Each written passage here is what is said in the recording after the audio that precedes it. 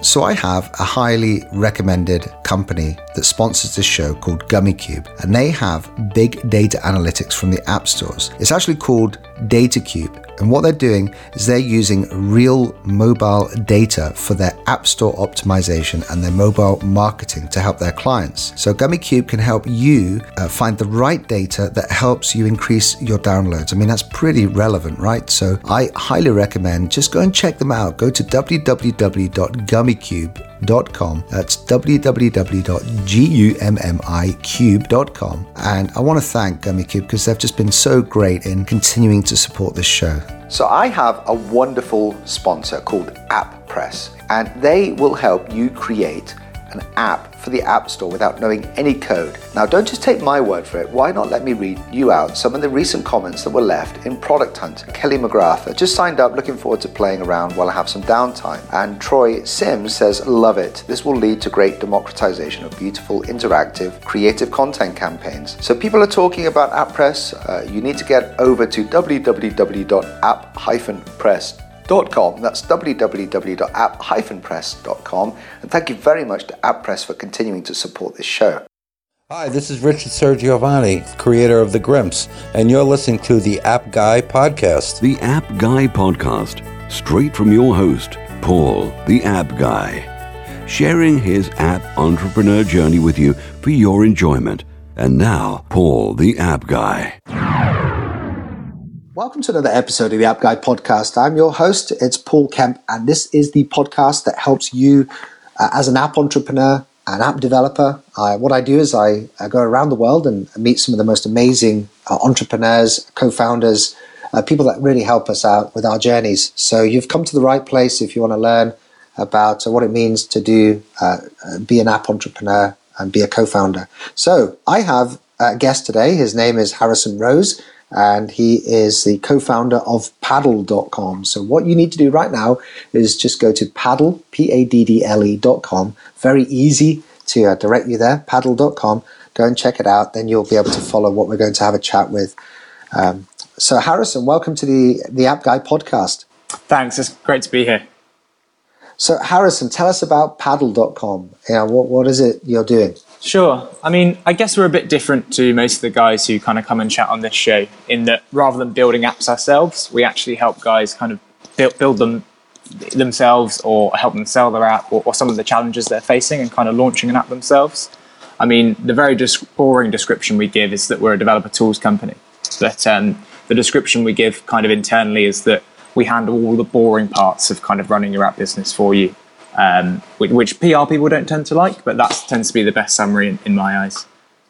Right. And where did you get the name from? It's a very boring story, actually, in that we just looked at domains that we thought would be memorable and really easy to run with and went for Paddle in the end. Well, I remember being boring myself in 2010 and just going through. I remember trying to get a really short domain name because I wanted to put it on the end of a text message. Mm-hmm. And I managed to get 21mob.com. Yeah, it's a difficult process. You have no idea. I'm actually ashamed to say how long we spent deciding what our name should be. Right, okay. A lot of long evenings in the office discussing what would be the best fit. Well, Harrison, I mean, one of the biggest challenges that this audience is facing right now is getting their apps discovered. I've just come off a chat with a wonderful developer who's built an app and nobody's downloading it. Mm-hmm. So how can you help get attention and launch apps? Mm-hmm. In our experience, certainly kind of the marketing and exposure is one of the biggest problems that developers find. So that's certainly not a surprise to me there. I mean, the recommendation I usually give people in short is the best thing you can do is find out who is using your app at the moment and how are they doing it, even if that's a very small select kind of user group at the moment. And then you can highlight to a new audience the features that they're using, and that audience can obviously be the people who the app is relevant to because you've had a look at that. And then just take tips off the big guys as well. I mean, do your best to collect email addresses within your application, and rather than leveraging the kind of App Store's audience, see if you can build up your own. And then you can do things like cross-promoting your inventory to that audience, and then just engaging with those people, seeing what parts of the app they like using, and then just building and expanding from there, really. Okay, and I want to make sure that I've got Paddle.com correct, because you say you are right, and it is slightly difficult to I don't think I've had anyone on the show in 327 episodes doing what you do. So you actually, am I right in saying you help people build the apps, create the apps, the content, and sell those on to other clients? Not quite. Ours is a very interesting story, and there's been quite a major kind of pivot of ours in our kind of 4 years of existence. So Paddle initially started as a marketplace, so selling digital content, whether those are kind of desktop apps or just pushing people to the app stores. What we found after kind of a year or so of running that was developers were kind of using us for a lot of the tools we built out and the infrastructure we built out. And eventually we pivoted into this very kind of almost B2B business serving developers. So the tools we offer them now range from kind of in-app analytics, crash reporting, even helping them with some of their customer support. We found that people love building their apps, and they have this really idea that they're really passionate about and want to solve with their app, or even just entertain people. And what they don't consider is all of these kind of slightly less exciting parts of running this kind of app business that they want to do.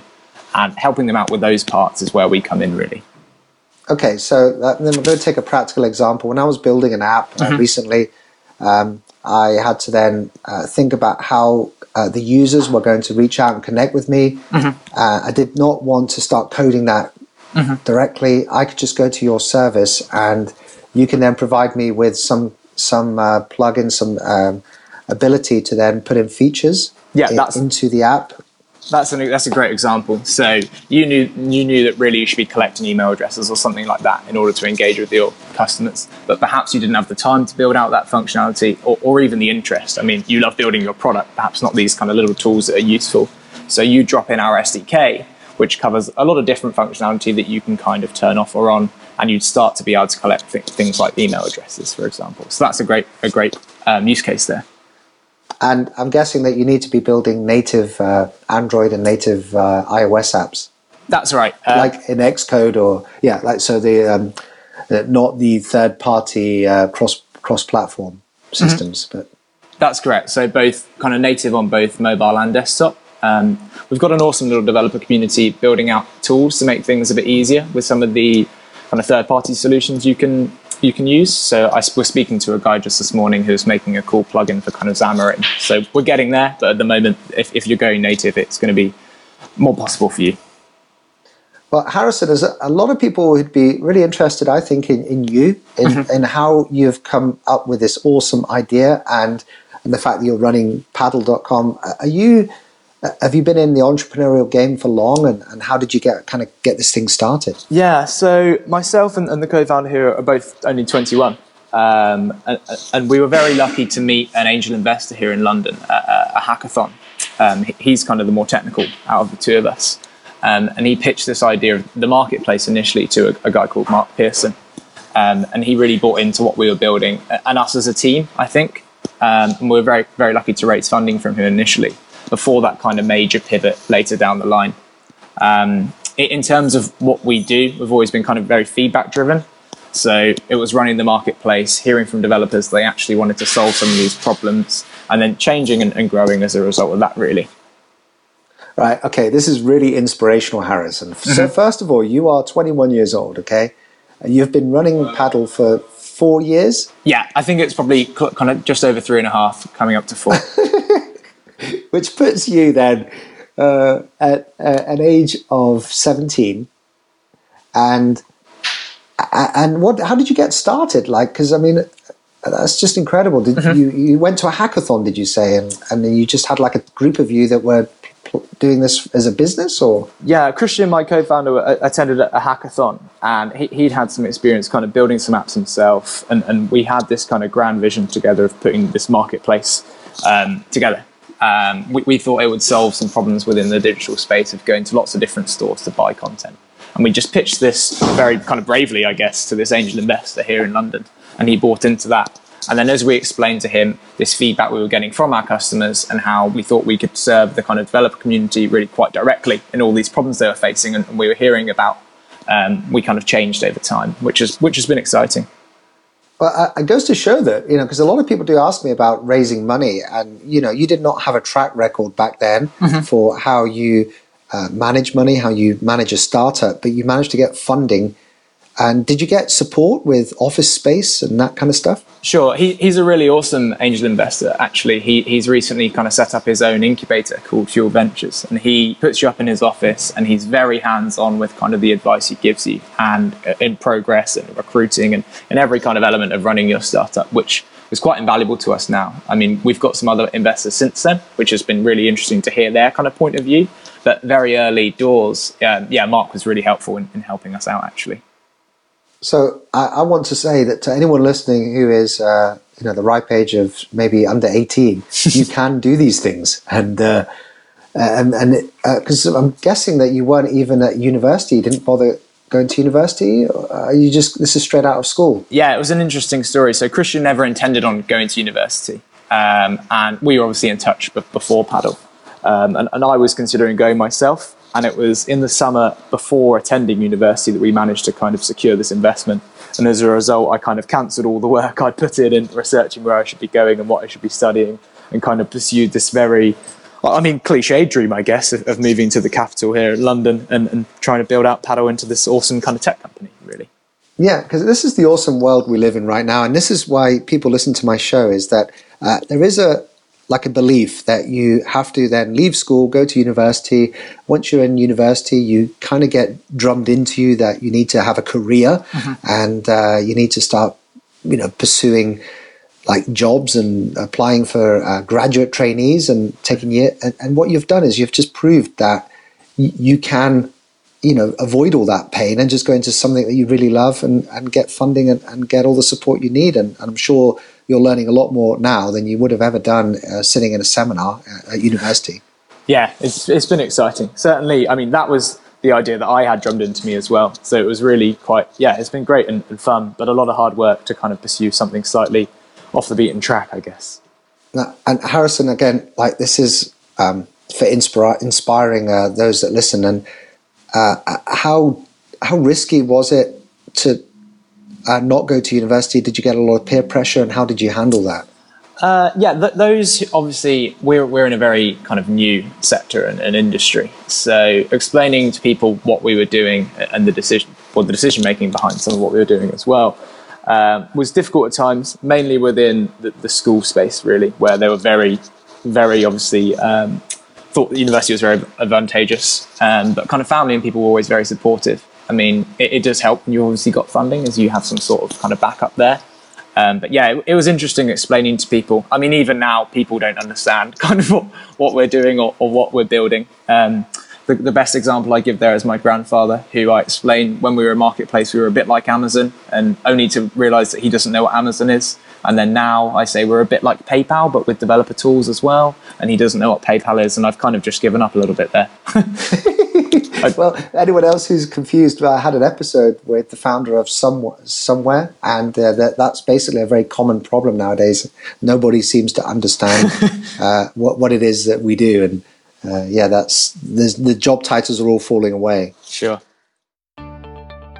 So I have the good fortune of having a highly relevant sponsor for you to go and try out. It's GummyCube, and they will ask you this one question: what gives you a better return on investment than a user acquisition advertising campaign? And the answer is App Store optimization. You need to be spending your money on making sure that you are doing everything right when it comes to App Store optimization. And this is about really getting in front of your target audience, identifying who they are, define your app's core features and unique value proposition, and review competitor App Store ratings and reviews, research competitor branding, positioning, keywords, and category, optimizing your icon for focus groups. I mean, these are all things that GummyCube will help you out with, and I think they'll take away the headache when it comes to trying to think about App Store optimization. So to go and check them out, go to www.gummycube.com. That's www.gummycube.com. And I want to thank GummyCube for just continuing to support this show. Well, let me thank my fantastic sponsor, AppPress. Now, AppPress were recently on Product Hunt, and here's some of the comments, so that you don't need to just take my word for it. Why not let me read out some of the people that have been using AppPress. Zakeheim Zuckernain says, love the idea. I'm fascinated with the democratization of the coding experience so that anyone with a good idea can go to market. I'm really looking forward to trying this out. Grant says, yeah, that's great. Looking forward to working with you. Grant is the founder of AppPress. Ryan McCarthy says, very cool. Eager to learn more. And Liam Toja says, love to play with this. I like the concept already. So lots of people talking about AppPress. AppPress will help you make a lovely app that can go onto the App Store, native app. So go to www.app-press.com. That's www.app-press.com. And thank you very much to AppPress for continuing to support this show. Well, I want to go talking. I mean, we have two more things to do before we say goodbye. One is that we do like to try and give developers, app entrepreneurs, ideas for apps. Mm-hmm. And I wondered if you'd come across either a really cool idea for an app that you can share with us, mm-hmm. or if you have, great. Otherwise, if not, then we have another way of fleshing out an idea from you. Do you have an app idea? I mean, I guess so, in that I just look at the problems I face kind of in my day-to-day. So every day, my job essentially is to outreach to the developers, talk to them about problems they might be facing. If we've got a tool that can solve that problem for them, great. If we don't, perhaps that's something we could look into building. So I spend a lot of time kind of chatting to people on Skype or over email. And one of the problems I certainly face is arranging calls with people. So there's a lot of cool tools out there to kind of give people the choice of when they want to chat to you. But there's often a lot of confusion surrounding time zones. So something that can really nail kind of arranging calls with people across time zones would be entirely invaluable to me. So kind of merging kind of these desktop calendar apps or mobile calendar apps with tools like worldtimebuddy.com, which give you an idea as to what time people are in all different parts of the world, would certainly be valuable to me. I think that would be really valuable to me as well, because I deal with all these different time zones. We had an episode with Cambodia, mm-hmm. and just trying to figure out where everybody is and what time is challenging. So not only what time it is for them, but what time they're free as well. I mean, I think that's where the real crux of the matter is, that there's cool tools out there to tell you what time it is locally for someone, and cool tools to arrange calls between you and what times are available. But kind of merging those two is where I think there's a little bit of space for someone. Yeah, absolutely. So yeah, anyone listening, please go and build that app, and then you could possibly use paddle.com for some of the integration features as well. Actually just thinking, I have got to ask you about apps. Yeah, let's do that. What one or two apps do you use on your phone that you could recommend to us that you think that are apps we may not have come across before? Mm-hmm. I'm really into kind of getting things done and productivity. So I'm a big fan of Todoist. I kind of live and die by that, both on desktop and mobile. Really kind of just minimal to-do list. It doesn't take away time from my day and keeps me organized. The other app, maybe a little bit more obscure, is an app called Pocket Casts, which I'd use to listen to this podcast, for example, just a podcasting app. I found the problem with the kind of native app on iPhone was it was very unreliable in downloading these podcasts. But Pocket Cast looks a lot better, it's a lot more reliable, and it's by some awesome friends with a company called Shifty Jelly, which made me laugh, and that's always a positive. I didn't even realize I was on Pocket Cast, so that's great that they took my feed and managed to. They obviously must look at the podcast feed from Apple and then just try to bring that content into Pocket Casts.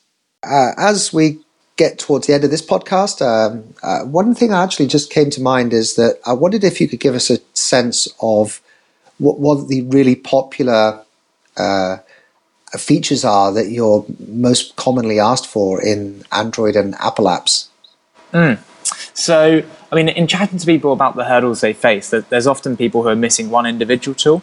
But the biggest thing I've been hearing of late is that people no longer want to manage lots of third-party integrations, one to do analytics, one to do crash reporting, one to do this, that, and the other. I mean, people don't have the time to maintain all these different solutions, perhaps pay for them.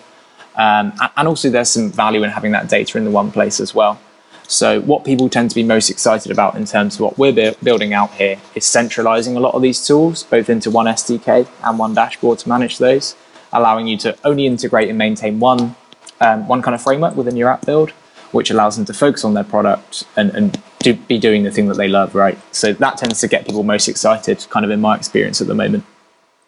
And what advice can you then offer app entrepreneurs who are coming to this for the first time, trying to build an app? And are there sort of must-have inclusions in the apps that you advise? Mm-hmm. I think it ties back to the marketing problem that we talked about, in that your product has to be of extreme value to your customers. So learning who it is that's using your app, so really establishing that demographic, but also how it is they're using the app and what features they're using. Understanding that, I think, is really important, because you can highlight those features in your app store descriptions, etc. And in knowing the audience you should be trying to attract, you can actively seek those guys out. And I think, so the analytics tools to me are most exciting, because in understanding who it is that's using your app, you can go about acquiring more of those customers and making a better app for them, and continue to solve the problem that your app kind of delivers for them. Wonderful. Well, it's a wonderful world we live in. And are you seeing a lot of demand for Apple Watch integration as well? Yeah, a lot actually. So almost everyone we've spoken to or speak to regularly is building an Apple Watch extension, I think through excitement, sometimes more than anything else. But having these tools like analytics and crashes and things like that, there still seems to be demand on that device as well. I haven't got one yet, but I don't think I can resist for much longer. I know. It's too tempting, isn't it? So, okay, well, Harrison, this has been great. I'm going to put all the show notes in episode 328. So for anyone listening and trying to figure out all this stuff, just don't worry, it's all there. Just go to theappguy.co and search out Harrison Rose episode 328. And Harrison, how best can people reach out? I know that you're going to inspire many of the Appster tribe listening to this, especially those who are just embarking on uni. How best can we reach out and connect with you? Sure. So you can catch me direct on email at harrison@paddle.com, or alternatively on Twitter. So that's @paddleharrison. That was, again, Paddle Harrison. Yeah. So cool. I will search you out and I'm going to follow you right now. Harrison, thanks very much for coming on the App Guy podcast and being just such a great inspirational guest, and all the best with Paddle for all the years to come.